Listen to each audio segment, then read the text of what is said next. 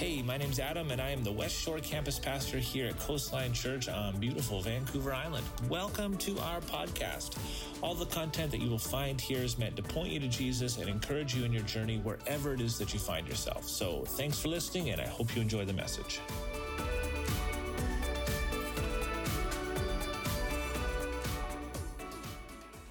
My favorite thing about technology is when it fails, and actually it's not, but it's real. It's the only thing, like there's things that are like certain in life: death, taxes, and technology to fail from time to time. That is how life works. My name's Adam. I'm the West Shore campus pastor, and really thankful to have everybody here. Emily, you did a great job this morning. Really great job.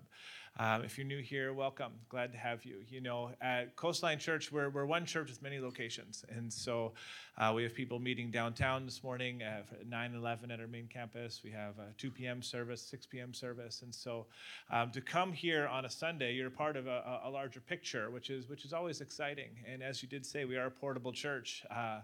I'm convinced that the West Shore has the best people in the world that live in the West Shore. We had a team of people at 7:30 in the morning here setting up to make sure that we were ready to have you this morning, and just really thankful to be a part of here, part of what God is doing here. Glad that you're here. Again, if you're new, come say hi. I'd love to meet you after the service. I didn't grow up going to church, and so I know how, like, sometimes when you go to church, it's like, oh my word. What do I expect? What do I do here? And it can be a little nerve-wracking. We're not that weird. We're a little weird, but not that weird. And so, but we're all a little bit weird if we're honest. Let's be real. And so, love to say hi and love to meet you. It'd be awesome. In the world of introductions, I do want to introduce you to one more person. Gabe, we saw Gabe. Lillian, are you there? Lillian, we kind of talked about this, but not totally. Can you join me up on the stage? Oh, my word, please don't fight me, Lillian. I apologize. We're in trouble. A couple weeks ago, we held our first international lunch here. And for a church to have 300 people on a Sunday and over 30 countries represented for our international lunch, that says something. Like, there's something special, something unique, something exciting that God is doing in the West Shore. Because we're not some big urban center. We're Langford. And to have a church as diverse as we are, there's something really beautiful about that. And part of what we feel as a church, our responsibility, like as a pastor, I want to pastor the church that we have, right? And we want to create ministries for the people that are here. And part of that is beginning an ESL ministry and English as a second language. And Lillian, she's so going to kill me. Lillian is going to help us make that dream come true, which is really exciting. And so I'm putting you on the spot. Did you want to share a little bit with us? You made me so afraid. Thank you. I'm going to kill him. Not in front of the church, though. The church service is going to go on all day. I was just talking to Shandy a few weeks ago, and for some reason, talk, we ended up talking about English as a second language and accessibility in the church, whereby there's so many people who have come in, so many people that I've met here who do not speak English, who don't even quite fully understand what's happening up here. And us being a practical church means reaching everyone at the place of their need. So we're just thinking, I'm like, I can do administrative stuff. I'm pretty sure I can't teach English because I need to learn more English. But I can do the administrative stuff, find out what do we need to get this started. So we talk a little bit with Bev, another fire woman, and she's gotten some material. There's a few churches that do this around the country, actually. And this is a call out to anyone who feels they need this service. If you feel that you're new to Canada, you're new to Victoria, what we found out in part of our research, Langford West Shore does not even have an ESL, even paid service. They would need to travel to Victoria to do that, and commuting over there once a week is not enough. So We talked to Pastor Adam. The house is open, the service house, what's it called? Ministry house. The ministry house is available. We're going to try and work with native English speakers who are here who can give of your time. We intend to start in September, the actual class, but between now and September, conversational. Just getting used to having conversations in English. So people who are available, please sign up with Bev. We're going to be signing up after church. And those who need the service also sign up so that we can figure out the logistics. Thank you, Lillian. Ladies and gentlemen, Lillian, so wonderful. So if this would be helpful to you, come talk to Lillian after the service. If you feel like you could volunteer in this area and help teach it, help be there and help run it with us, come talk to Lillian after the service. Go find her after the service. That is the way forward. And also, just for accountability's sake, make sure she doesn't hurt me. It would be great. And just kidding. She's not going to hurt me. We're friends. But we're jumping into a new series. And so we started it last week. It's called God Is. And this week we're going to be doing the same thing. We're walking through it together. The whole idea behind this particular series is to look at different aspects of God and make sure that we all get on the same page. There's a lot of nuances at any point in life. Maybe at some point you heard about this idea of God being righteous, or certainly you see people being self-righteous, and you're trying to figure out how to make sense of it all. But we want to unpack this topic together. And so if you're a note taker, your notes, my sermon is going to be called God is My Righteousness. And before we get started, I just so desperately want to experience a move of God here in the West Shore. I am very encouraged by what I'm seeing, looking at what's taking place at Asbury College. This idea that a significant move of God can take place in a very non-beautiful, it's not like it was high. They didn't bring in the world's best worship bands, the world's best preacher. It wasn't backed by tons of money or anything. Everything you would kind of think that the world tries to do to make something cool happen. It wasn't that. It was a typical Bible college church service. And when I was in Bible school, I went to those church services, and they were pretty dry oftentimes. To see God move there is so inspiring to me, because if God can move there, maybe, just maybe, God will move here. When I think about who we are as a church movement, Coastline Church was planted 100 years ago this year. And we were planted out of a season of revival. That's where we got our roots from, is how we started. And so this idea that on our centennial year, we start to see this little move of God in popping up in North America, that's exciting to me. It's very exciting to me.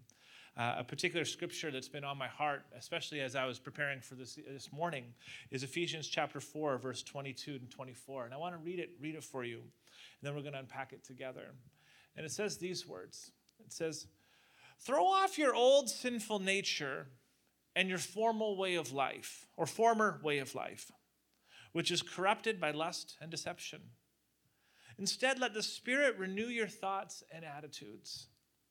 Put on your new nature, created to be like God, truly righteous and holy." And as I was going through these words, and I was thinking about these moves of God that we see pop up all throughout history, the word righteous stuck out to me. What does it mean to be truly righteous? Why does that even matter? What's the point? How do you do it? Why was it important? To understand righteousness, you need to know what righteous means.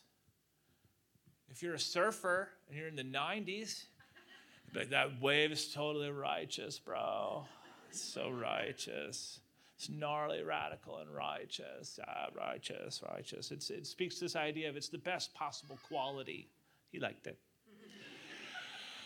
From a human perspective, to be righteous, it's the quality of being morally true and justifiable. And if that were the only reason to be righteous, we're humble people. Nobody really wants to be seen as righteous then. Because there's almost this idea of like, I don't want to be that guy. I don't want to be seen as self-righteous. I don't want that. But from a spiritual perspective, it offers us an important framework for understanding this word. From a spiritual perspective, to be righteous it's the quality of being right in the eyes of God. This idea of being in right standing with Jesus. And I believe God wants everybody to be in right standing with him. God's desires for everybody to be truly righteous. But what on earth does that actually mean? Because I can assure you of this. If you figure that out, what it means to be righteous, what it means to have God as your righteousness, your Christian faith starts to come alive. Things shift, things change. If I was going to explain righteousness to somebody, it's most helpful when we start from the ground floor. To understand what it means to be truly righteous, we need to understand where we come from, right? It's important that we understand that at our core, we are not a mere cosmic accident. Like you are not a product of just human evolution. You're intentionally created by God. Now, if you're part of the church, you know this. We raise our hand, we're like, how do we know that? But when we stop and actually think about it, God's looking at the world. He's scratching his head, looking at this hodgepodge of humanity that he's just created. And he starts thinking to himself, you know what this world needs? It needs a netto. Because sometimes at one point, one day, we're going to need someone to play the keyboard at Coastline West Shore. You know what this world needs? It needs a Mario. Yeah, like God's saying, I need to create a Mario because this world needs to see a Mario and what he can do. And I'm not talking about Super Mario. I'm talking about this guy right in the back. You know what this world needs? And he just goes through, and he intentionally made you because the world needs you. Like you are not an accident. You're not just some fluke. But by God, when he was creating everybody, he thought to himself, I need to make this person right here, right now, for such a time as this. The Creator God both loves us and wants to be a part of our lives. It's extraordinary. Psalm 139, verse 13 to 16, it paints a profound picture in regard to where we come from. And if we're going to understand righteousness, we need to understand this. And we need to have it not just up here, but we need to have it deep inside of our core, in our heart. And this is what the psalmist writes. He writes, you made all the delicate inner parts of my body. You knit me together in my mother's womb. It speaks to this idea that God was intentionally weaving you together when you were formed. Thank you for making me so wonderfully complex. That's not just speaking about women. They're very complex. But everybody's complex. Women even more so. All the guys say amen. Oh gosh. Been married for 19 years. I'll tell you, whoa. I don't know anything about anything. Shandy's gone, so I can speak freely. Whew. That didn't just happen. Let's move forward. Your workmanship is marvelous, he writes. How well I know it is. It speaks to this idea that God doesn't make a mistake. And we look at ourselves, and sometimes we look at ourselves, we try to make sense of it, and we're like, God, you could have done a little bit more here. But his workmanship is marvelous. How well I know it. You watched me as I was being formed in utter seclusion. as I was woven together in the dark of the womb. Just that thought alone speaks to God's ability to see you when you're in the dark space. And so often in life, it feels like God's a million miles from anywhere when we're in the dark space. But here it says, God sees you. You saw me when I was there. You saw me before I was born. Every day of my life was recorded in your book. He saw this day in February 2023. He saw this moment in his book. He knew that you would be here today. He knew what you would have had or didn't have for breakfast. Like, God actually knows all these pieces about us. He saw me before I was born. Every day of my life was recorded in your book. Every moment was laid out before a single day had passed. This verse speaks to the idea that God has a preferred and designed plan for each and every one of us. He wasn't writing your book saying, you know what, Charlie, he's going to be a screw-up. Noted. Let's throw him a curveball and let's make him an absolute jerk. That's not how God designed us. That's not how God functions. When he was designing us and creating us and writing our individual stories, he was a part of that process. He has a plan for us. God has known you since before your birth. And he's been drawing you to him ever since. God's entire plan for your life is this plan of reconciliation. To bring us back to how he initially created us. To make us whole, to realign us in terms of who we are created and meant to be. For the non-Christian in this room, what God does is he offers a brand new start and a new way of life. I grew up with a PlayStation 2. Actually, a PlayStation. Actually, before that, Sega Genesis. Actually, before that, Sega. I grew up in that generation. That's me. But one of the most amazing things on all those consoles was a reset button. When the console wasn't working properly, you could press reset, and it would refresh and restart. That's what Jesus offers us. That's how he functions. That's what he does. So let this into your heart. Part of why God made you is because he loves you and wants to have a relationship with you.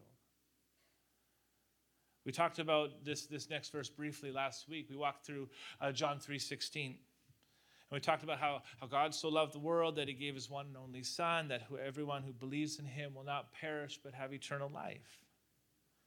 It speaks to this idea that God created us, loves us, longs to be connected with us. We can turn our lives over to God because he created us, loves us, and wants what's best for us. Okay, so that if we're going to understand righteousness, we need to approach it from that framework. Because the second way gets us into trouble. You see, when it comes to righteousness, we also need to understand that sin impacts our lives. Our sin actually separates us from God. And what it does is it negatively impacts our relationships with both him, with others, with ourselves. Sin is very holistic in that way. Ephesians 4:22, it said, so throw off your sinful nature and your former way of life, which is corrupted by lust and deception. What is this talking about? What is sin? Because how you answer this question will help you find Jesus. Is sin a behavior? To you, is sin an attitude? Or is sin maybe a thought? See, the word sin in the New Testament is related to an archery term, which means missing the mark. In other words, if we are sinning, it means that we're missing the mark. If we're sinning, we're missing the mark. This is a very helpful definition if you think about it. Because if you miss the mark, or if you miss the target and you're shooting your arrow, and if you miss by just a little bit, it's a sin. If you miss by a lot, it's a sin. If you miss completely, it's a sin. A sin is a sin. You miss the mark. The problem with that definition, though, is the target isn't defined. And so this causes some confusion, especially in the church, where we're trying to figure out what even is a sin anyways. Because if people don't know what the target is, sin is very confusing. Because what's funny about sin is that people have an idea of what it is, but they don't really know. We just know we just don't want to do it. Growing up, not inside the church, I heard about sin. I had no idea what it was. I assumed it was just bad stuff. But what does that mean? How do you quantify it? How do you qualify it? How do you know what it actually even is? You see, the disciples were confused at times when it comes to sin. The Pharisees, that'd be exciting. It's a very mystical book, the Bible. There's fairies and gargoyles and, just joking, Pharisees. The Pharisees were confused a lot of the time when it comes to sin. The early church got confused with sin. The modern church gets confused. You see, for some, the target, when it comes to sin, for some, the target is fulfillment. And anything that stops you from being fulfilled, sin. For some, the target is,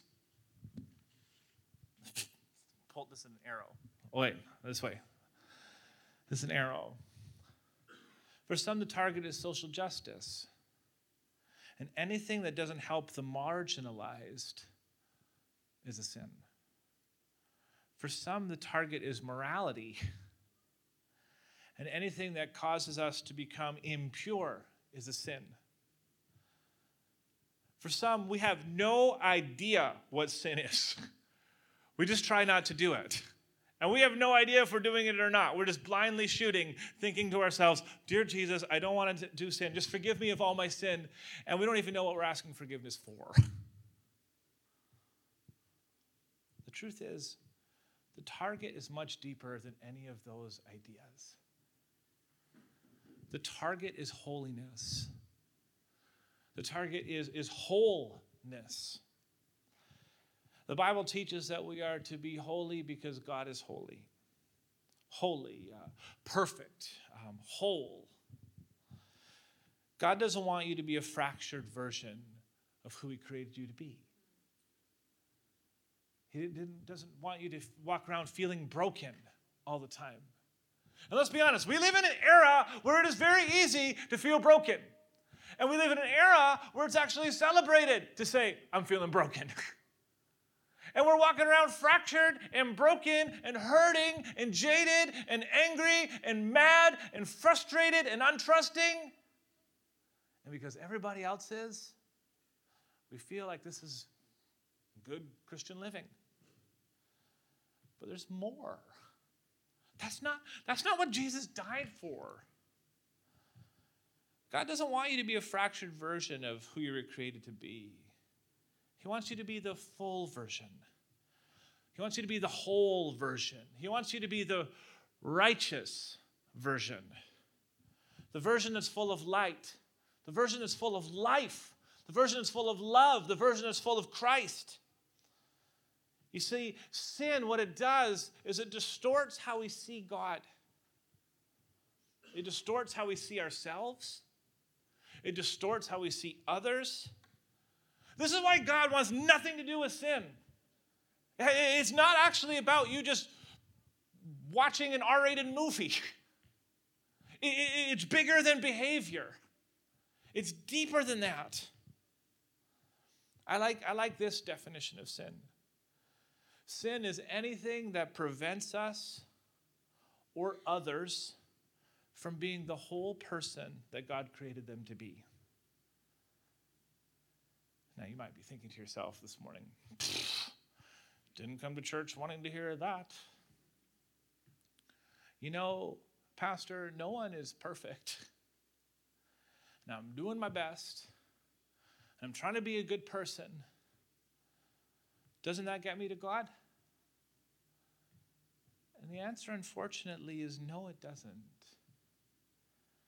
Trust me, this was my journey. It's a common misconception that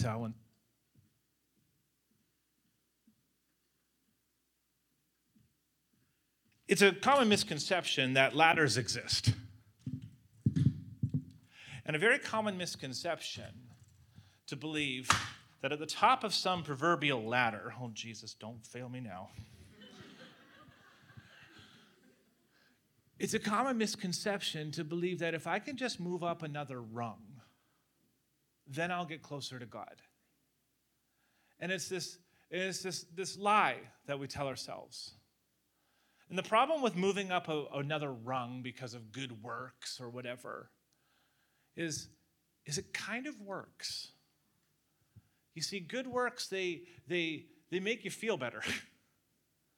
But they don't actually fuel your soul. They give you a higher vantage point at times, and we tell ourselves, ha, ha, ha, ha, ha, tisk, tisk, tisk, tisk, tisk, tisk. I am closer to God because I'm higher than you. But this isn't a picture of Christianity. This isn't a picture of how it's supposed to work. You don't find God by doing good things and moving higher up a ladder. There is no ladder that gets all the way to heaven. It doesn't work like that. There's no ladder high enough. See, I absolutely, with everything inside of me, assumed that if I could just be a little bit better, if I could be a better version of myself, a version that has less sin, whatever that is, if I can sin less and climb higher, then I'll find God. And friends, that is an absolutely terrible idea, because it's going to leave you jaded. That model, do you know what that model does? It burns people out. It causes Christians to live this kind of fake lifestyle, because on the ladder we feel important, but the truth is this ladder doesn't get you anywhere. And so then you step off that ladder and you feel so deceived. And this is why we see so many people walking away from the church, because this ladder, this version of Christianity that they were sold is untrue. And if that's you, I'm sorry. I truly am sorry. That's not how Christianity is supposed to work. And today, I believe God can do something about that. You don't have to throw away the ladder. Throw away the ladder. But you don't have to throw away your Christian faith. Good works are so sneaky. Because on the one hand, they're obviously good. They're good works. We're doing good things. But on the other hand, they're so misleading. They satisfy our conscience, but they don't satisfy our soul. Perhaps it's better explained like this. When it comes to Christianity, you're not an apple tree because you produce fruit. You produce fruit because you're an apple tree. You're not a Christian because you do good works. You do good works because you're a Christian. You're not a Christian because you are righteous. You are righteous because you are a Christian. Do you understand? We can't climb a ladder. There's no ladder that exists. You cannot climb a ladder to become a Christian. You can't climb a ladder to become a better Christian. You can't climb a ladder to try and be more righteous. It doesn't work like that. The only pathway to righteousness is Jesus. Listen to these verses. I'll close with these. 2 Corinthians chapter 5, verse 21. For God made Christ, who never sinned, to be the offering for our sin, so that we could be made right with God through Christ. Romans chapter 4, verse 5. People are counted as righteous, not because of their work, but because of their faith in God who forgives sinners. Philippians chapter 3, verse 9. I no longer count on my own righteousness. Rather, I become righteous through faith in Christ. We are counted righteous in the eyes of God when we receive Jesus by faith. Because our righteousness is based on what Jesus did on the cross. Friends, we can all use a little more Jesus in our lives. And the truth is, knowingly or unknowingly, you may have created an invisible ladder. And my prayer for you today is that you would dismantle it. Lay it down. Let it be behind you. Because that ladder's not going to get you anywhere. I want to close by praying through Ephesians chapter 4, verse 22 and 24. In fact, I'm going to invite everyone to stand as we close the service.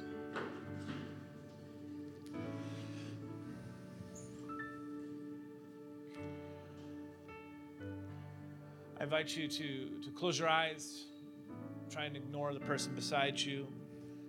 For me, I often find these are the moments where I put my hands forward almost in a posture of receiving. Just to kind of communicate to God, Lord, give me what I need to hear. Speak to me, Holy Spirit. But let's pray through Ephesians chapter 4, verse 22 and 24 together. Dear Jesus, it says in your word to throw off our old sinful nature and our former way of life, which is corrupted by lust and deception. Jesus, there's new life in you. Father, forgive me for the ways I hold on to the way as I used to live. Forgive me, Lord, for holding on to the past and letting the past control me. Forgive me, Lord, for trying to be my own version of me. Help me, Lord, to be the version of me that you intentionally created. Because, God, your version of me is far higher than my version of me. It says in your word, let the Spirit renew your thoughts and attitudes. So, Holy Spirit, in this moment, all across this room, I pray that, Father, you would renew our thoughts and our attitudes in this place. God, where we think negative thoughts, unhealthy thoughts, ungodly thoughts, Lord, we leave these alone and we lay these down before you. Lord, where our attitude needs a check. God, where we've become cynical or jaded or angry or frustrated or untrusting. God, we lay that before you today. Jesus, we are not supposed to be defined by our hurts. And so, Father, I pray for each person in this room who's been hurt. Father, that your healing touch would come today. That you would help us to be able to forgive. Forgive the people who have wronged us, who have hurt us. Help us to get to a place where we can actually love our enemies like you call us to, Lord God. Father, we want what is genuine. I don't want to fake it. I don't want to pretend to be joyful. Father, I want to experience your joy. Holy Spirit, awaken something inside of me. Awaken something inside of us, oh God. Holy Spirit, we invite you to come. Help us, Father, to see ourselves the way you see us. And finally, it says, put on your new nature, created to be like God, truly righteous and holy. Jesus, would you help us to be the men and women that you are calling us to be? Help us to shine light and to shine bright. Help us to walk in authority, walk in kindness, walk in love. Help us to walk boldly and walk courageously. Help us to know how to live out our faith as we parent our children or we embrace our spouse. Help us to live out our faith as we look for a spouse and trying to figure out who it is that we're supposed to be. Jesus, you are a part and can be a part of every aspect of who we are. So Lord, we lay it all down today. And may we be the people that you've called us to be.